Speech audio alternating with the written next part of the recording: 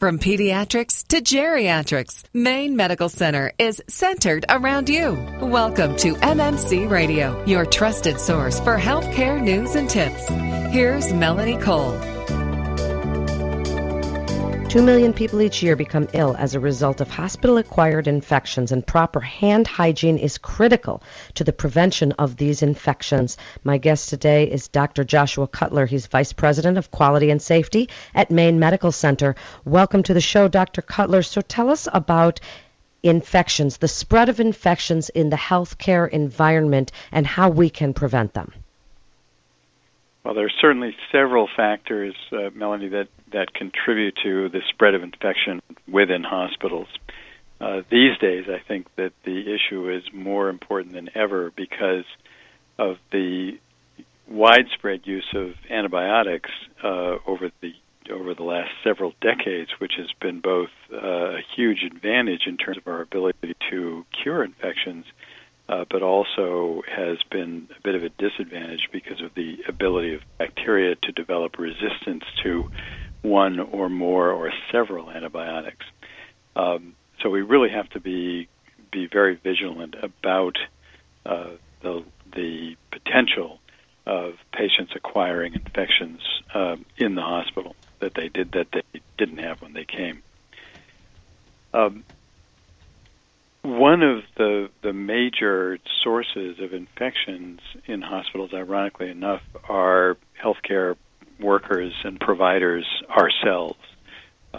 We can carry bacteria from one surface in a hospital room or one patient in a hospital to another part of the hospital and actually, in a way, contaminate or inoculate an uninfected person, especially a person who might be immunocompromised or more likely than most to get an infection with a simple inoculation with bacteria we picked up someplace else.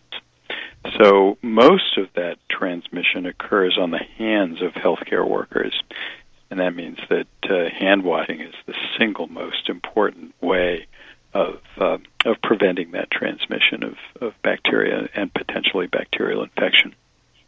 Dr. Cutler, tell us as patients, to be our own best advocate, is it okay if when our healthcare worker comes into our room or into the room that we're waiting to see someone, if we notice that they wash their hands or ask if they wash their hands? People feel very uncomfortable about that. It's not only okay to ask that, it's probably one of the single most important self-advocacy things that you can do or that a family member can do for you. That said, I know that's not easy. Patients in hospitals are in an extremely vulnerable position, and they perceive that. And patients worry about alienating their nurse or their doctor by asking that, and feeling that it's not their place to ask. It's an insult to ask or to be asked. But that said, I think all of us these days, or at least the vast majority of us, really welcome that question. And there are places where healthcare workers wear little buttons that say, "Ask me if I wash my hands." But I think that in spite of the fact that it's a difficult thing to ask, it really is a very legitimate thing to do if you as a patient or a family member didn't see the physician or nurse or other caregiver do that simple thing. Dr. Cutler, is it the same if we see them pump the hand sanitizer when they walk into the room and rub that all over their hands versus going to the sink and washing their hands?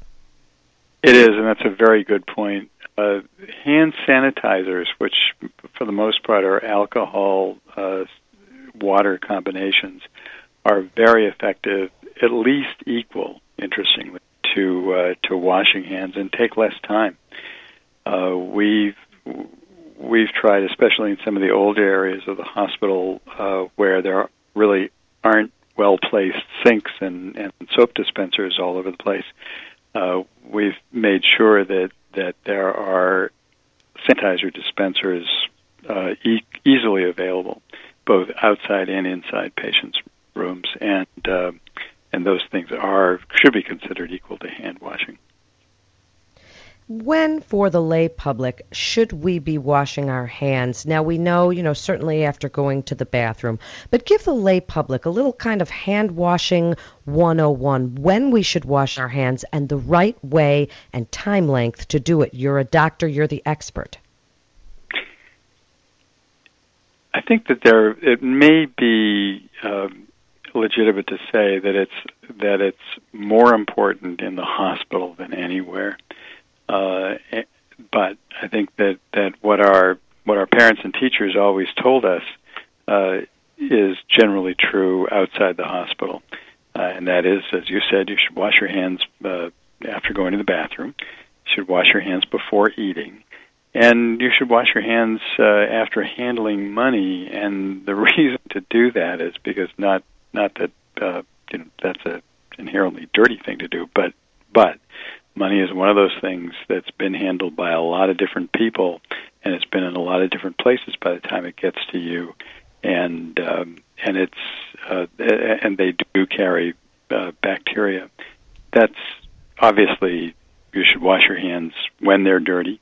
You should wash your hands before taking care of your kids or handling food for other people and things like that. There's a lot of common sense, but I think that the transmission of bacteria by hands outside the hospital probably important, but less important than inside.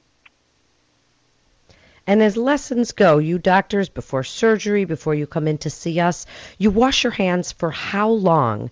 And do you use antimicrobial soap? Or do you use, a specific type of soap, or is just regular old Ivory just as good? Well, the sort of soap that has an antimicrobial in it is what we use, and we use various kinds. We use hexachlorophene. We use chlorhexidine. Hexachlorophene, I think, is in some brands of soap that are available. Inside the hospital, for pre-surgical hand hygiene, for example, we use very powerful antimicrobial soaps and use them for a very long period of time with instruments like brushes and so on. And those scrubs should go on for 6 to 10 minutes, and they do. For routine hand hygiene, before walking into a patient's room, the general rule is to wash your hands with antimicrobial soap and water for a period of about 20 seconds, which is around how long it takes to sing "Happy Birthday" to anybody. That sounds silly, but it's a good way of monitoring the necessary time without having to look at your watch. And Dr. Cutler, in just the last minute or so that we have left, wrap it up for us, your best advice on hygiene and hand hygiene within the healthcare setting, and why people should really feel confident at Maine Medical Center that this is being carried out. Well, I think that I've emphasized how important hand hygiene is. We at Maine Medical Center for years have had major initiatives around making people not only feel comfortable washing their hands more than they ever thought they might, but also feeling the responsibility to do so. We measure this. We measure it by means of observers who are kind of like secret shoppers on our patient care units who keep score on a periodic basis of how frequently, and hopefully it's 100% of the time, how frequently people wash before and after entering and leaving a patient's room. The other thing we measure that's important is that we measure the transmission from patient to patient of certain types of bacteria, particularly dangerous ones that are resistant to multiple different kinds of antibiotics. These are things that people in the public are more or less aware of, like methicillin-resistant Staph aureus, or MRSA, or MRSA as it's sometimes called, or C. diff as another organism it's sometimes called, and we culture patients for the presence of these organisms when they are admitted to the hospital and during certain points in their stay. And if a patient picks up one of these organisms in the hospital, we consider that a failure of our ability to contain the organisms, and really a failure, among other things, of hand hygiene. I'm happy to say that we have a very low rate of transmission of those organisms from patient to patient within Maine Medical Center. Thank you so much, Dr. Joshua Cutler, Vice President, Quality and Safety at Maine Medical Center. You're listening to MMC Radio. For more information, you can go to mainemedicalcenter.org. That's mainemedicalcenter.org, mmc.org. This is Melanie Cole. Thanks so much for listening.